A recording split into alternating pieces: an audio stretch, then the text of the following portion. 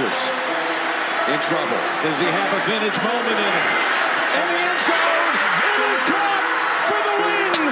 Pressure, pass is picked off, and who is it? Big B.J. Raji for the touchdown. Welcome back to another episode of the Pack's What She Said podcast. I am one of your co-hosts, Maggie Loney, joined as always by the beautiful, wonderful, intelligent Perry Goldstein. And today we have an additional special guest who is also beautiful, wonderful, and intelligent. He is a writer for She Said TV, Packer Report. He is a podcaster for the Pack a Day podcast crew. He is an Oreo and bourbon connoisseur, a horror movie aficionado, and he happens to be one of the best Packers offensive minds in the game. It is Dusty Evely. Dusty! Hi! Woo, Hi! That was exciting.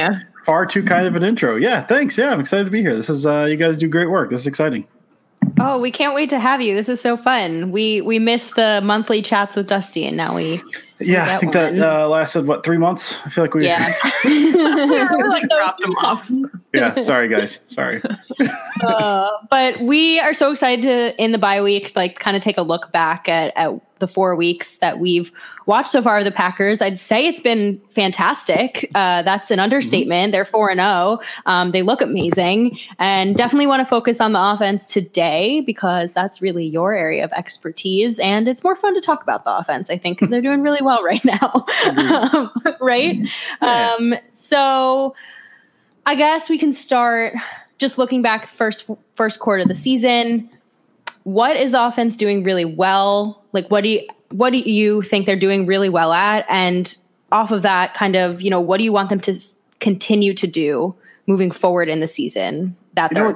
What's really funny, I think, is you think of offense and you think of especially early season offense, and you're thinking of what are they setting up? What are they running? What are they setting up? They're setting up core tendencies. They're doing this. And usually you sprinkle those in, typically a few per game or something. The Packers love running mesh. Every team loves running that. But you get one or two different versions of that per game. You get play action bootleg, one or two per game, something like that, where you're setting up these tendencies over the course of games. And so through these 4 games, maybe you see those 6 to 7 times a pop, but spread out over there.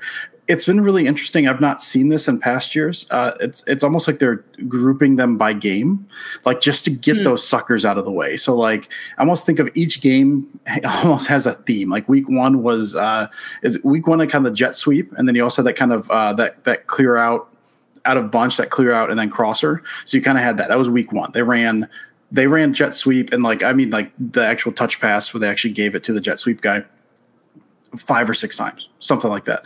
I don't think they've given it to one of those guys since, but they set all that stuff up. Week 2 was the Lions, and that was man coverage.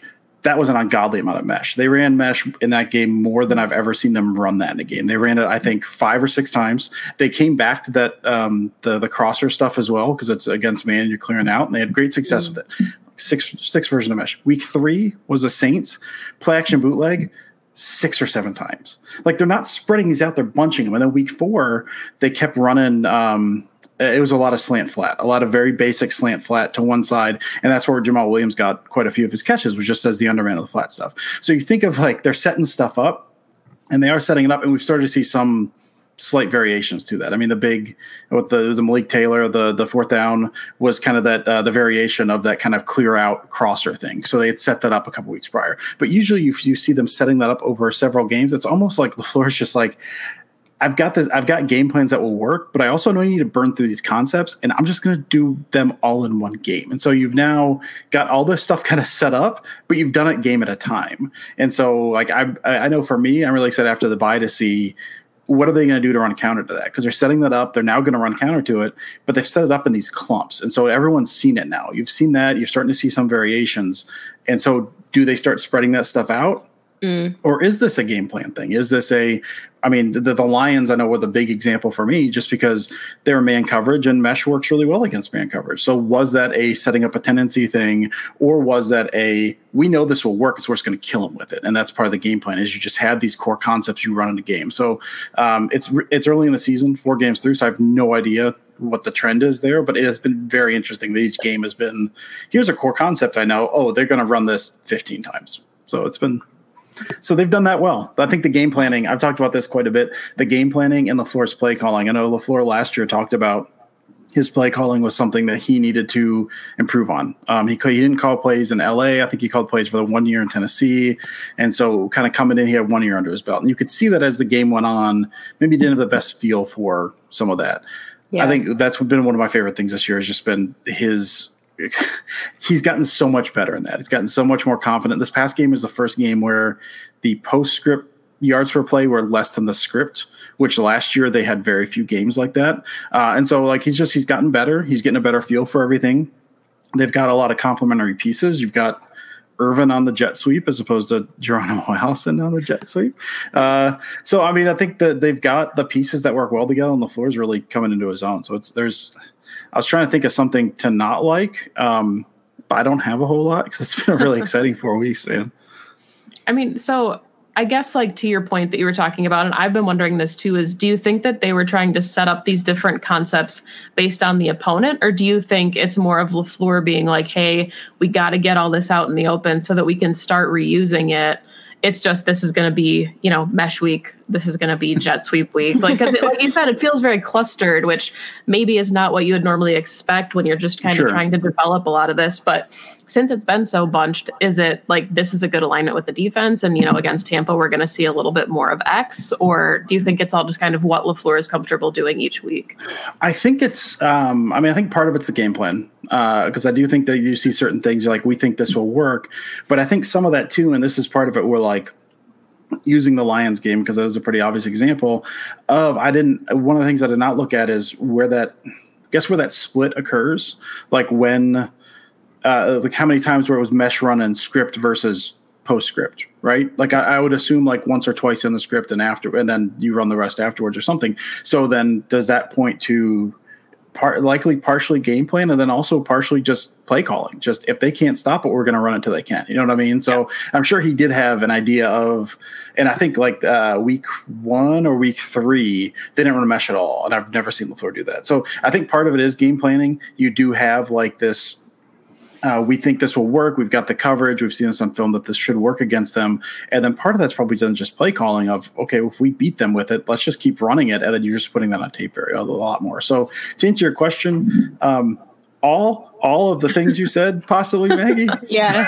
I feel like it could be a combination where he's kind of like, all right, it's early in the season. Let's see what's working. Yeah. I think that this is going to work against this specific defense, but I also want to test out, these play calls or these schemes. And then obviously everything is kind of working. Mm-hmm. So maybe after the bye, we see a little bit of a mix between, the things that were working across all 4 games. I think also against a little bit more sophisticated defenses. I think the Saints is probably the best defense that we've played so far. That there may be a little bit more, like it can't just be sort of one thing that keeps it rolling. Yeah, I think the Saints are good. Saints are a good example, but also that play action boot. One of the reasons you can't run that a ton in a game is because at some point the end stays home. You're not crashing on the run action all the time. You're staying home. And they never did that. I think they did that one time or something. So it's kind of one of those, well, if they're not going to stay home on this, like what's the point of stopping like that? It's almost mean at a certain point that they're not showing any signs. And you're like, okay, we're just going to keep doing it anyway. Yeah. I think one of the things that is really obvious so far going from 2019 to 2020 is just the ability to stay on the field and have sustained drives, and their third down conversions are a lot more impressive. Their percentage is much higher. Even the fourth downs are seeing LaFleur go for it much more frequently, and obviously a lot of that is due to being on the positive half of the field. You're in scoring range, so you want to go for it. But I think one of the things too is the growth in LaFleur's acknowledging of like, he said multiple times this season, like, yeah, I shouldn't have called that play, and he's like, I didn't want to burn a timeout. But, it's like, I know going into this, I saw this dialed up and I didn't think it was going to work, but I called it anyway because it's kind of one of those learning things. And if it doesn't work, you got him on the half-yard line and they got to march 99.5 yards anyway. So that to me has been so interesting to see like this development of even him understanding his own like scheme and how he wants to operate it. Yeah, I know he talked, I think that was on Packers Transplants this past week. And he mentioned a couple other times as well where the Jamal Williams fourth down where he was like, listen, that was wrong from the moment we came out there. Like we should not have done that. Like I should have called a timeout. Like he puts that on him.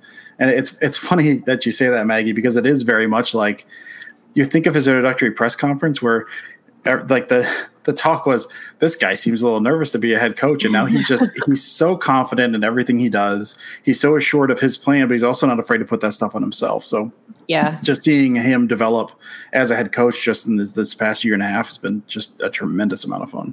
I appreciate his accountability a lot. Yeah. He's not one of those guys who's going to go out there and place blame on anybody else, or he really owns what he does. And I think it says a lot to me that he acknowledges publicly the things he does wrong, because he's going back and he's going to fix it. And I think he has, like you said, Maggie, from last season to now, we've seen a huge change in him. I think the one thing that I would love to see a little bit better of is exactly what you just said, some of that red zone play calling, because I find that we get down into the red zone pretty easily, and it doesn't always turn into 7. And I'm wondering, Dusty, what you think that is, and what the Packers can do to kind of get better at that. They need to bring AJ Dillon in. Maggie likes that answer. Yeah, I've not really looked specifically at too much red zone stuff. I'm not entirely sure. I mean, there's an art to calling that stuff down there. I mean, and some of the kind of crossers, some of the misdirection stuff that can work really well down there, just because you've got so many bodies packed in a tight place. I mean, and some of it's just been. I mean, I guess we're probably still having the same conversation, but if Shepard gets into the end zone and that little sprint out, like they've been stopped, a couple times inside the red zone, and that kind of sucks. But like it does after like that many times over the course of 4 games, it does kind of come up. So, like I said, I think it's something that some guys have been injured across the league. I guess guys have been injured, so I don't know if that plays into it. Just you're calling. If you've got guys in there that are not quite as familiar, you're going to call kind of more base stuff. You know what I mean? Like the stuff that your playbook gets smaller or has a tendency to get smaller because you have to call who you have out there. So I don't know if that's part of it or not, or if it's just a blip. I haven't looked at the numbers. They're still scoring, so I assume they're scoring in the red zone is still fine. It's just over 4 games, they've been stopped at 4th and 1 on the 1 twice now over 4 games. So that has a tendency to stand out. So I think it's one of those things. To me, it seems small sample size. I haven't noticed anything like, well, they're getting too cute or they're doing anything like that. I think it's going to even out. It's happened a few times. So I think that's about all it is. Small sample size. You're right. Yeah, that's my hope. And anyway. I guess when you're so used to a team scoring, when they don't, you notice it a little bit more. I want to talk to you about personnel groupings, because I feel like they have been so creative this season with it. We are definitely seeing a good amount, I think, of like the traditional 11. They went a lot of 21 against the Falcons, which obviously when you have your wide receivers out makes sense. We saw some 31 on Monday night, which was awesome, and even some 13. So I'm curious what you think about the way Matt LaFleur is using his different personnel groupings and how you think that that's like leading to their success in moving the ball down the field. Yeah, I mean, I think that's huge. I love it. I mean, I didn't look at last year. I think last year, I mean, under McCarthy, they were in the 70s, 80s, something in 11 personnel. And last year, the first year under LaFleur, I think they were in the mid 60s, and that was kind of the dialing back and trying to get to that. This year, they're running 11 personnel on 36% of snaps. Now, I think part of that is due to Irvin is still classified as a running back. So I think that skews it a little, because he's lined up in the backfield. I looked this up. 3.4% of his snaps have come from the backfield. That's it. Like, he's not a running back, but he still classifies one. So that throws it off a little. But yeah, I mean, it speaks to, like you said, some of the injuries or whatever, but it's the bigger thing is this is, I think, how LaFleur wants to run that offense. This is, you get that illusion of complexity. You get the heavy. They scored. Was it one of the touchdowns? I think it was one of the Tonyan touchdowns. They went heavy to one side with the 2 tight ends. It was Sternberger on the outside, and then Tonyan just set slightly in. And from that look, I mean, I've talked about this too many times. If you've got personnel out there that you can run power with or go spread with, you can do anything you want. just anything you want. This past week, we started to see some more tempo as well. So now you're getting tight end heavy looks with those guys. Sternberger's not the best blocker, but he's passable, and Tanyan's gotten better there. So you've got guys who can move a little in the run game. You're getting a little more, like you said, that 2 running back look, that 21 look with Williams and Jones a little more on the field at the same time, which they experimented with last year. So now you've got, and you've seen that. We've seen 5 wide spread out of, at times, 22 personnel. And they can pull that off. So, I mean, it certainly seems like the vision. And I know a lot of people, you guys heard the same thing I did before the season, was when they drafted Deguara and Dillon, was with their ground and pound team. This is what they're going to be. And the whole time kept saying, this is not ground and pound. This is the illusion of potentially ground and pound if they need it to be, but you get those heavy packages and you can go spread. And we're seeing that now. It's kind of one of those things where you see that stuff in the off season and you think, what's going to happen. And then when it actually happens and it works really well, you can feel kind of smart every now and then. So it's been, this is the team that LaFleur wants, and he's running what he wants to. And it's been amazing. And everyone's bought in. It seems like everyone's bought in, which is just incredible. So one of the things that I wanted to ask you about specifically, because, like Perry said, we saw not a lot, but we saw a significant amount of 31 personnel against the Falcons. And it seems like every week Matt LaFleur is saying, I really want to get A.J. Dillon more involved. He's a 2nd-round draft pick, but it's really hard to get more involved when your top 2 running backs are so versatile and they have so much productivity in the offense. I mean, they were 2 very key contributors on Monday night. So kind of in your mind, what do you see being his best fit for even getting on the field in a Matt LaFleur offense? Because it seems right now like it would be silly to have him surpass anyone. And, people talked about Jamal Williams being a cap casualty in training camp, and now he's one of the key contributors for an offense and has some of the better hands on the team almost. His catch percentage, completion rate, is almost 100%. So where do you kind of see Dillon, because he is not the traditional running back that the Packers typically field on their offense? Yeah, it's weird. And we saw him. I know he was on the field. I didn't see a snap count. A couple snaps this past game.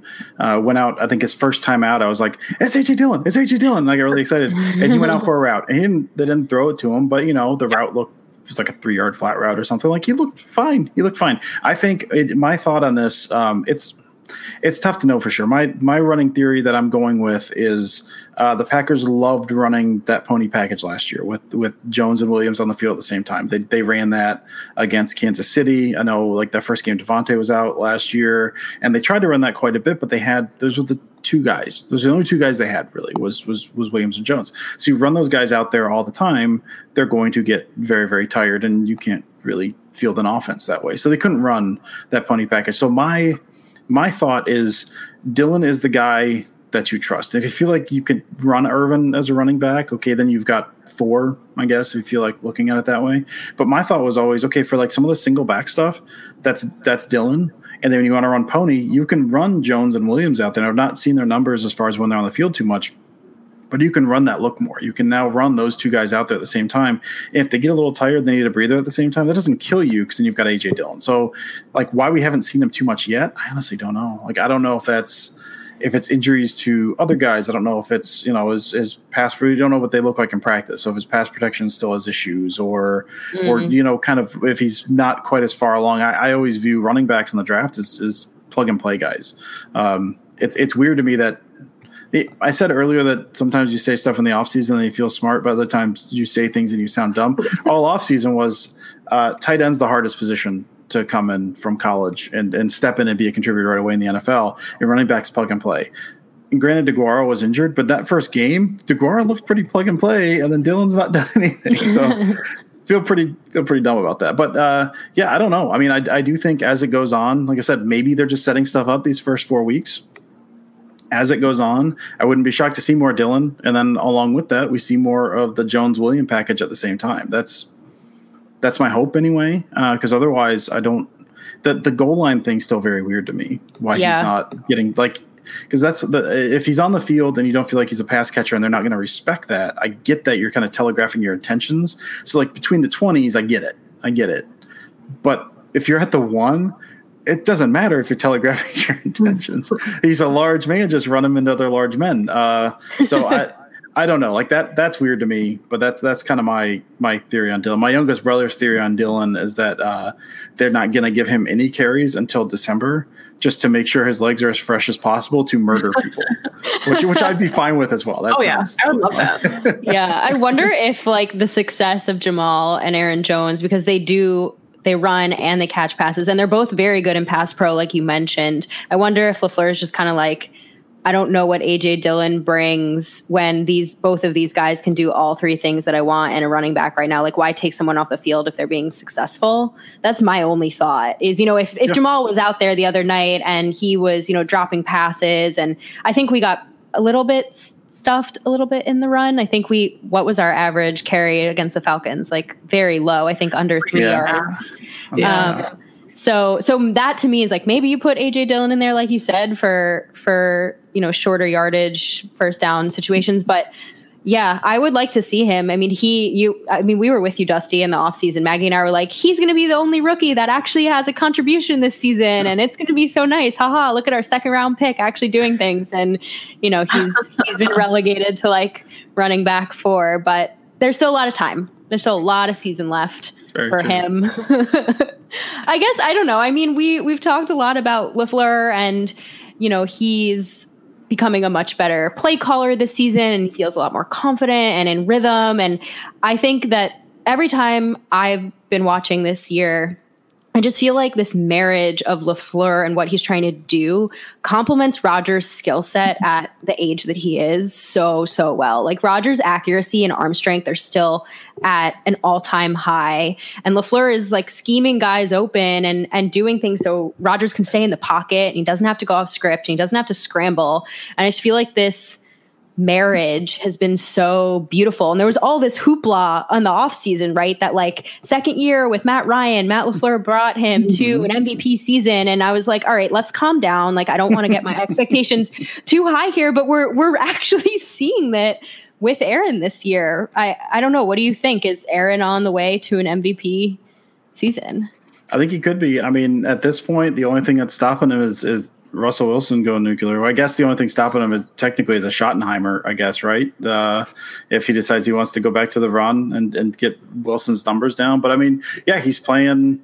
It's weird because he's playing at a tremendous level with, like you said, he's not being asked to do too much. He's going off script only really when he has to, only when stuff starts breaking down. I haven't charted it, but it's probably less than 5 times a game he's doing that, and he's hitting he's hitting so many gimmies, man. Like all of that stuff, it almost seems like cheating at times. You think of like the Saints game with so much of that play action bootleg, you hit the guy in the flat. If you don't hit the guy in the flat, they had the big one of Lazard, and they start drooping back on that, and it was just, okay, I'm going to hit Tanyan, and it's legit, or Sternberger, I guess, for like legit a 5-yard air pass, and now that's going to be 25 yards because there's no one over there because it's wide open. Like there's those layups that just were not.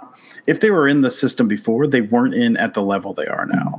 And I mean, like you said, all off season there was the talk. There was so much talk of it's the second year in the system, and is Rodgers going to buy in? This runs contrary to what he's been doing for years. So is this something that he's capable of doing, or not even capable of doing, but is this something he's going to find comfort in? Is he comfortable doing this? He was at the Hawk podcast, one of the Hawk podcasts I think he was on, when he kind of talked about just the terminology. And I know there's a question of like, what's the translation like? Do you ever get over that? And he's like, well, no, I've been doing this for like 15 years. Like every time that goes, okay, well, they call this, I call it this. So is it going to slow down? Is that comfort level going to be there? And I think, I mean, you talked about the marriage between them. I mean, it sounds like they've worked on every level of that, to even down to terminology at times. Well, it's a little quicker if maybe we rename this. Like it sounds like a collaborative effort between the two of those.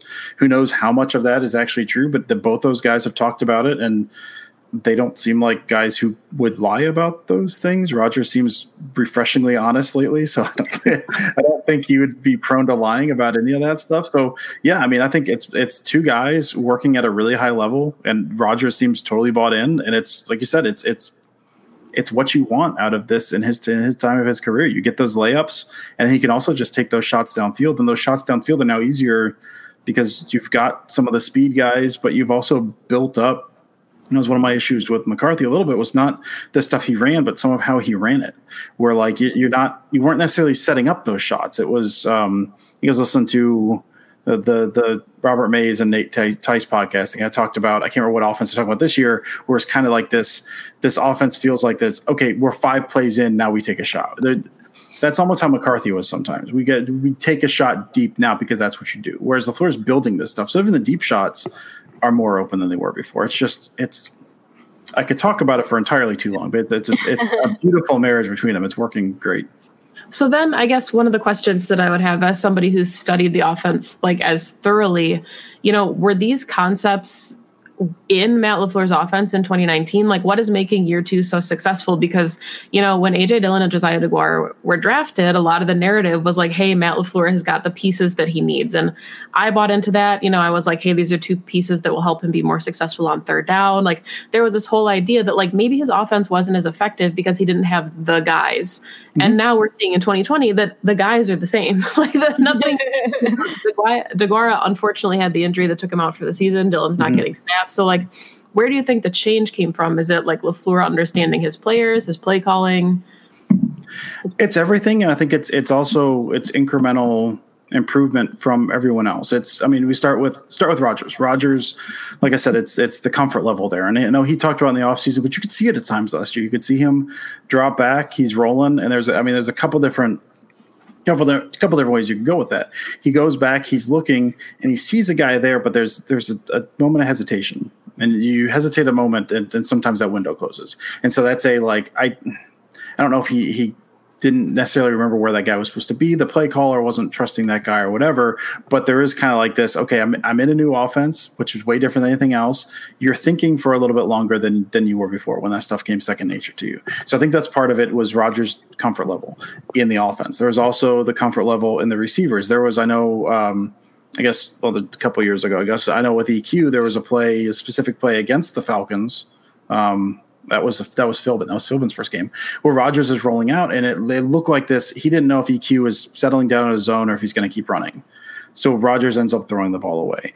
And so that was a different era because that was the short-lived Philbin era. But some of that stuff also carried over into last year. I know the Lions game, the Week 17 Lions game is a perfect example where he was chucking deep, and was missing. I'm putting scare quotes on that because he wasn't.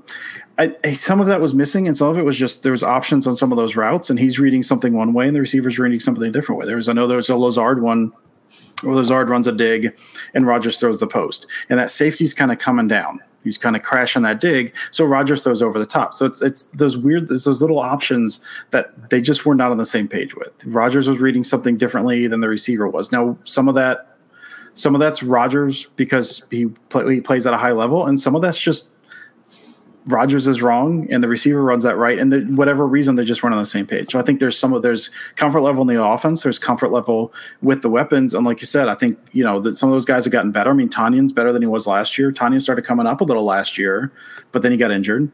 But towards the end of the year, he was showing up really, really well, and so you get that incremental improvement from him. You hopefully we're starting to see that from Sternberger a little bit. You get, I think Lewis is being used a little more.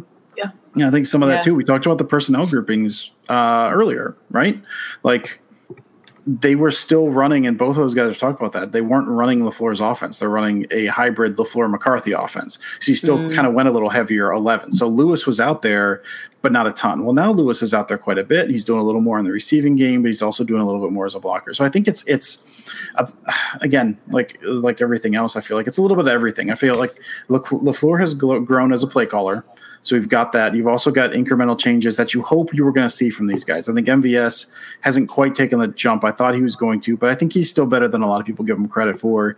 EQ's injured, but you get the jump from Tanyan. You get, a jump from Jamal Williams. You get Aaron Jones just being Aaron Jones, and you get everyone's comfort level is up. I think that's kind of one of those things in the offseason. They were 13-3 last year. I know a lot of people kind of were bagging on them for not a great 13-3 season. And if you look at Pythagorean record, I think they were roughly a 9.5 win team. Like they overplayed. And generally, if you're over a win over your projected based on your points scored and points against, you're due to regression the next year. Like almost always.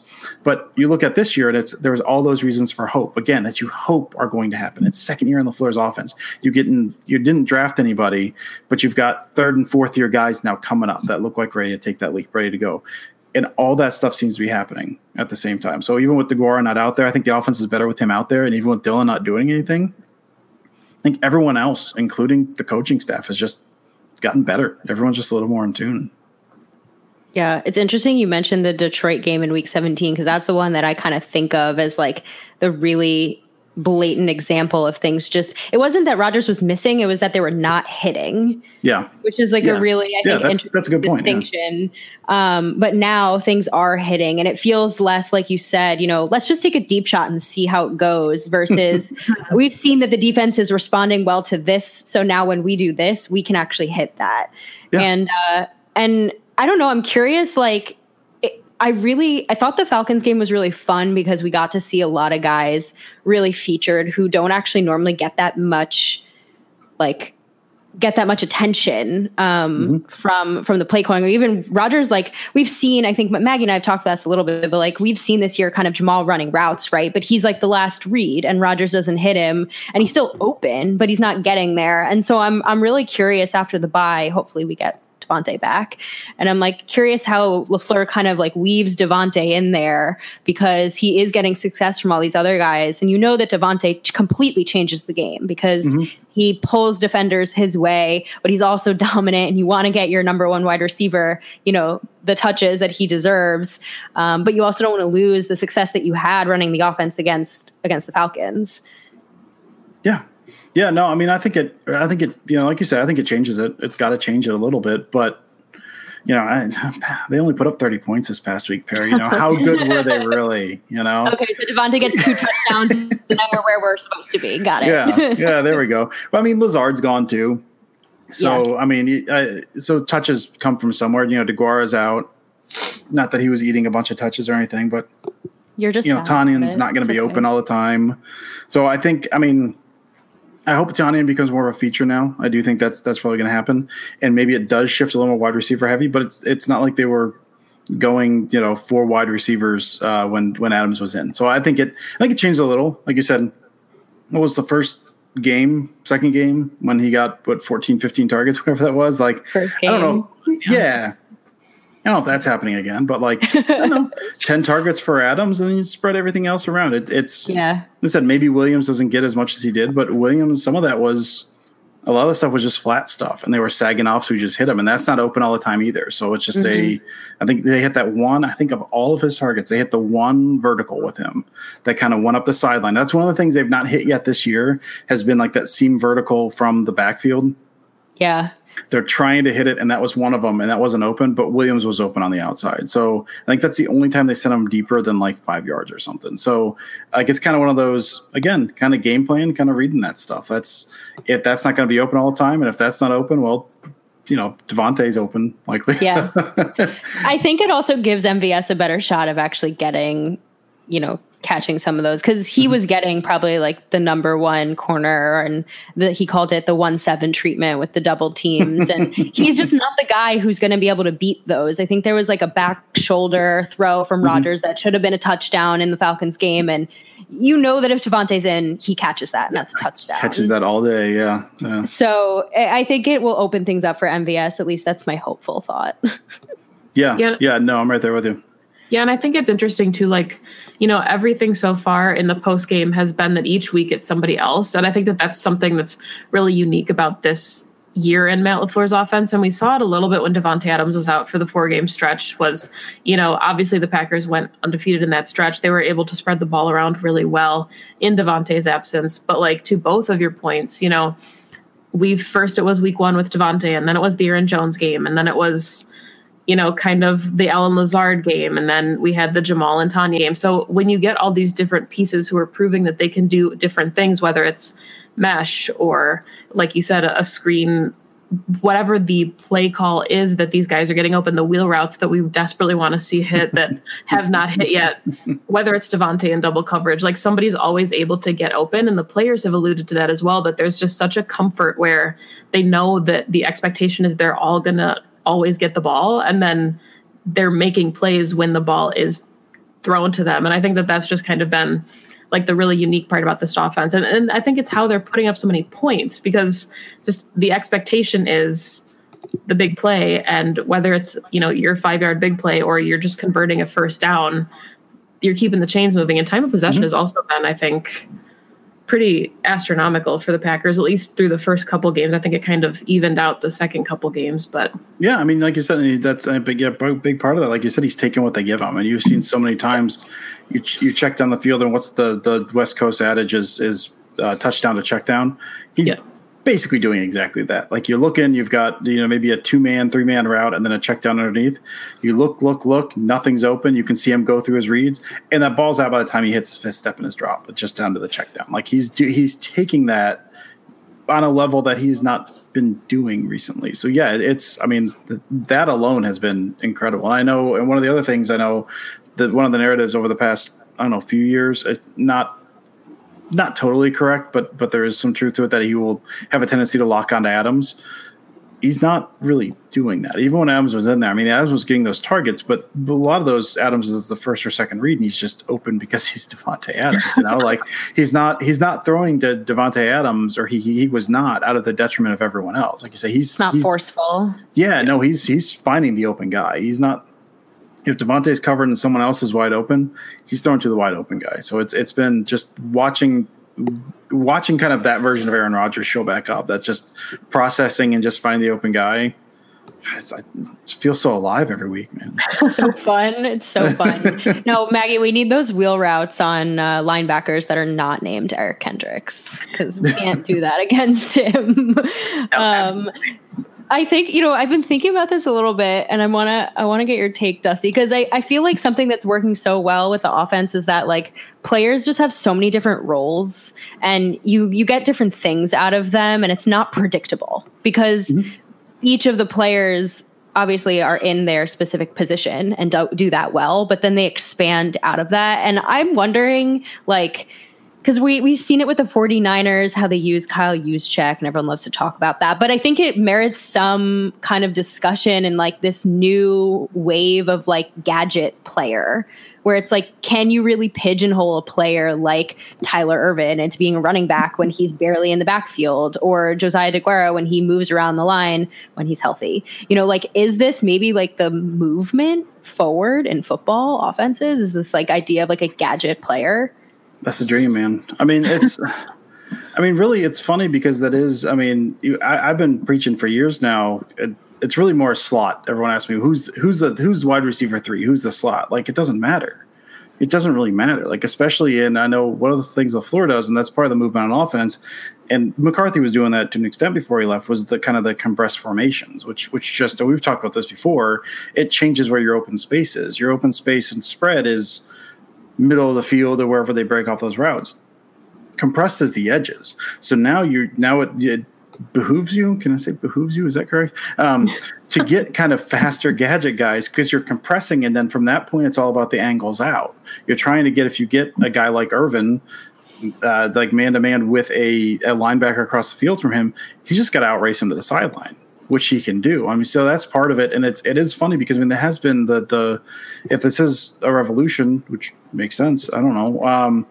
It's happened on the defensive side of the ball years ago to some extent, like these hybrid players, you think of, Deion Buchanan, kind of that one of the first guys that kind of would sit down and kind of become that hybrid safety linebacker. Not the first guy, but of the new wave, I guess. And now everyone's got, guys that do that. You want to be versatile. I've said for a while, without fully meaning it, I guess, because I don't know how much I trust the run game, that at some point you get all of these, the defense just keeps getting lighter and lighter. At some point, an offense is just going to go heavy and just hand the ball off 50 times a game, and those hybrid guys can't deal with it.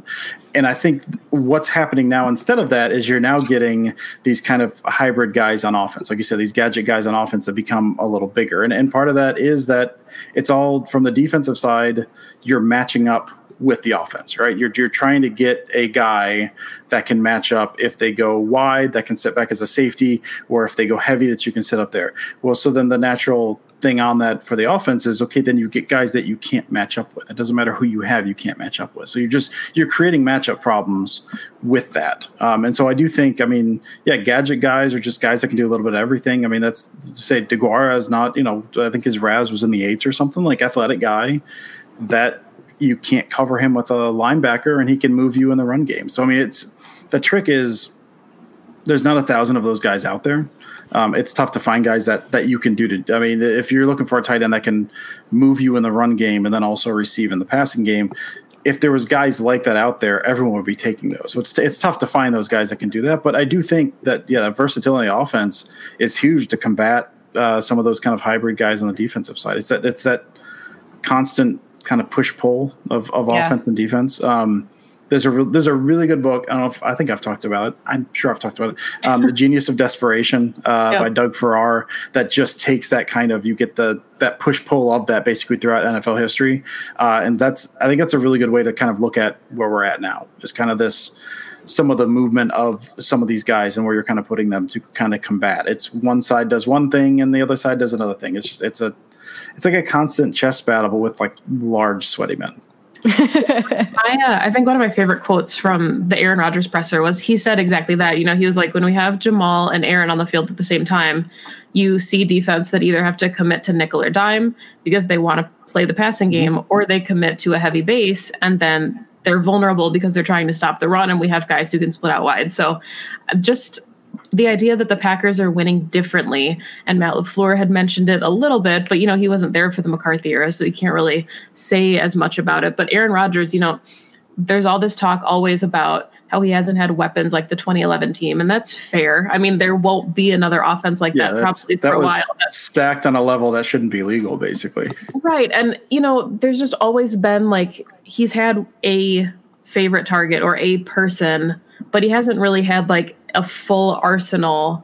Maybe since 2014 you could stretch it, but now he has a versatile running back too. He has a versatile wide receiver, a couple that can do different things. He's got, if Tanyan makes a leap, and we're not crowning him the next like Jermichael Finley, but that he can have those big plays, a potential for the offense. So now we're seeing Aaron Rodgers, and Perry and I have talked about this idea that Aaron Rodgers has had to be Superman forever, and that's kind of been his role, and it hasn't been fair because the expectation is that he has to be perfect, and when he cannot perform to that level of expectation, he's suddenly having a down year or something's wrong with him when he just hasn't had the pieces to be successful. So I think the idea of bringing in LaFleur and giving, even if they're like, second string kind of guys that you don't expect to be a star, just the idea that this offense can function so seamlessly through Aaron Rodgers' arm, but he doesn't have to kind of be a hero, is I think what's making this so unique, as opposed to some of those previous years that we saw in the tail end of the McCarthy era, where it was, live or die by his arm, and you just kind of hope that he can do enough with what he has around him. Yeah. And it's funny that you bring up the word arsenal there, and I still think there's a not necessarily the way you used it, but I think that there's still a misconception about a lot of people. And you had the draft this year as well. That they didn't draft a wide receiver, they didn't draft a wide receiver. But arsenal, as we're seeing this year, it's deeper than that. It doesn't matter. It's just who can do what that fits that offense. And you get guys, like you say, it's not even, let's say role players, because that sounds insulting, but it's basically what it is. You get a whole bunch of role players who know what they do and do it well and can do a little bit of both things. You don't have to be amazing. Like I said, like Sternberger is not an amazing blocker. He's a willing blocker, but he's not an amazing one. He doesn't have to be. He just has to sound like a proud parent. He just has to try his best, man. Like he just has to try, and he just has to not be like actively terrible. It's the run game. It's play action of the run game. The run game does not have to be successful for play action to work. You just have to show a willingness to run out of certain looks for them to respect that.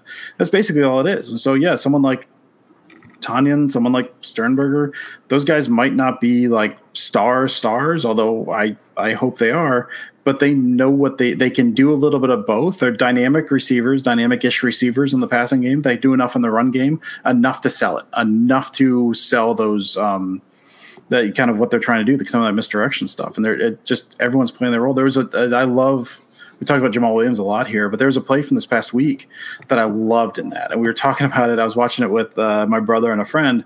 That was just a swing pass to Jamal Williams. And he's on the sideline. and he looks for a second like he's going to step in, and he sees a safety there. And so instead of stepping in, he just steps to the outside, puts his head down, and gets additional 3 yards because he knows what it is. And my friend, I think it was actually my youngest brother, said something like, but he's like Jamal Williams, like if Brandon Jackson like knew what he actually was instead of what he thought he was, where it's just he knows what he does it well, he takes what he can get, he puts his head down, and you get the few yards and you come back. They've got the roster's stacked with those guys, so they don't have a ton of dynamic wide receivers, but they've got guys who just fit what they're trying to do so well, and can sell it enough to make defenses respect it. It feels like a true do your 111th. Like you preach that, but like you get your assignment and you go out there and you execute it to the best of your abilities. Yeah. And if you get the ball, then you make a play. And if you don't, then you know you did what you were supposed to do. Yeah. And it feels like a winning formula. I don't know. So far through 4 games, it feels like a winning formula. I'm really excited for the rest of the season. I'm kind of sad that we have a bye, but also happy because I want everyone to get healthy. But how are you feeling? I guess we definitely should wrap up because we've definitely kept you way longer than expected. I'm good for as long as you want, man. I'm here. But like, what are you feeling for the Bucs game? Like, what are you looking for? How do you think we're going to win? I think after watching last night, feels winnable.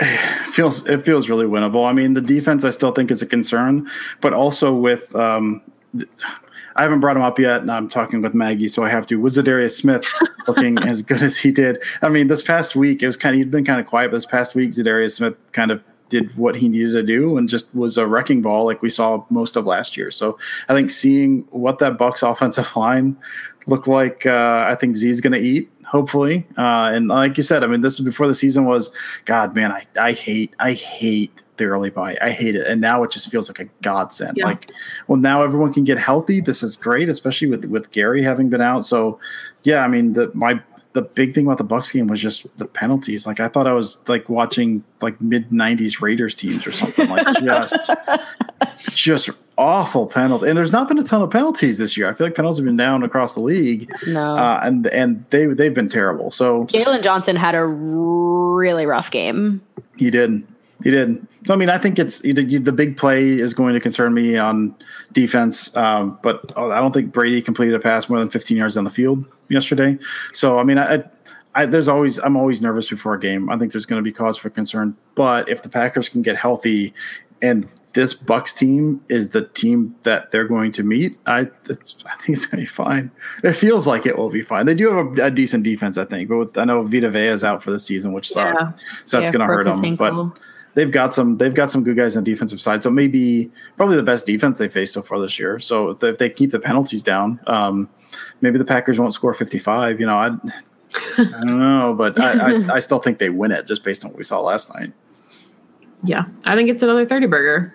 Do you call it a burger if it's not 40? I don't know the terminology. But you know, I heard someone do it earlier this week, and I was like, I don't know that I've ever heard that before, but I'm fine with it. I think as long as it's over 20, like 20 sounds sad. Like I'm not doing a 20 burger. Like, yeah, but you lost 23-20. Like that's not, you don't brag about that. I feel like 30 feels like maybe a low threshold, but a threshold.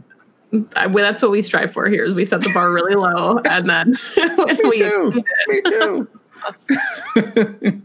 Dusty, thank you so much for coming on. This was amazing. I feel like I could go for another 45 minutes, but I'm not going to do that to either of you. And also, I don't think anyone would listen for another 45 minutes. So just really thank you. You're one of our favorite people to talk football with. Just so knowledgeable and just make everything, even when it's complex, sound so simple. And I think it's an amazing skill. So thank you.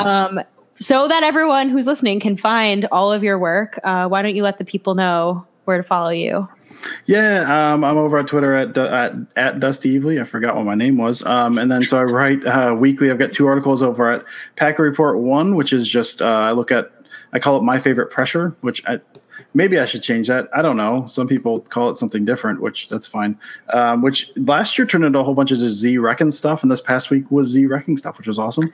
And then on Friday over there, I do a playbook thing, which I usually take like 1 or 2 concepts and really dig in on it. And then Wednesdays during the week over at Cheesehead, I do all the passing concept stuff. So again, this year's been fun just because it's been it makes my job easier when there's a very specific theme to follow every week, so I can group plays a little easier. And so LaFleur has done that, which is really, really nice of him. So yeah, that's me, I guess. That's where you can find me. That's my stuffs. Maggie, where can the people find you? Everyone who listens, I feel like should already know, but they should know. But now you can find me on Twitter at Maggie J. Loney. I write 2 articles a week for Cheesehead.tv. You can catch Perry and me doing Happy Hour with Game On Wisconsin every Monday. And I'm also with the Thursday Pack-A-Day podcast crew. Sometimes I do enough where I forget what I do, but that I feel like I got it all.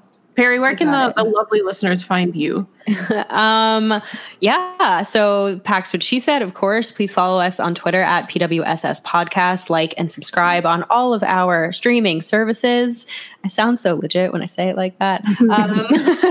I podcast every other Monday with Andy and Alex at Pack-A-Day. And I'm now doing some Packer Report preview and recap stuff with Ross Uglum.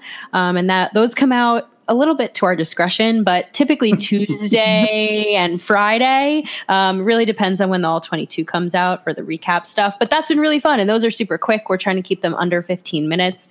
So you can check us out there. And Dusty, again, thank you so much. This was awesome. Before I go, guys, thank you so much for having me. You know I love both of you to death, and you guys are killing it here. All of your other streaming platforms, you're killing it on. The Packer Report stuff you've been doing is amazing. The Happy Hour is incredible. I don't get a chance to catch it all the time. And then the work you're doing here, I mean, just not just the football stuff, which you guys are just absolutely incredible at, but just using your voices to do good things has just been incredible to watch. So I love both of you, and you guys are amazing. So thank you for having me on. Anytime, open invitation.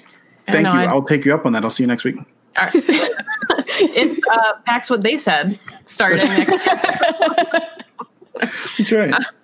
All right. Thank you, Dusty. Thank you, everybody, for listening. And as always, go Pack Go. Go Pack Go. Go Pack Go. And Jones out in front. They're trying to chase him down. He's inside the 10, and he is in for the touchdown. The title is back in town.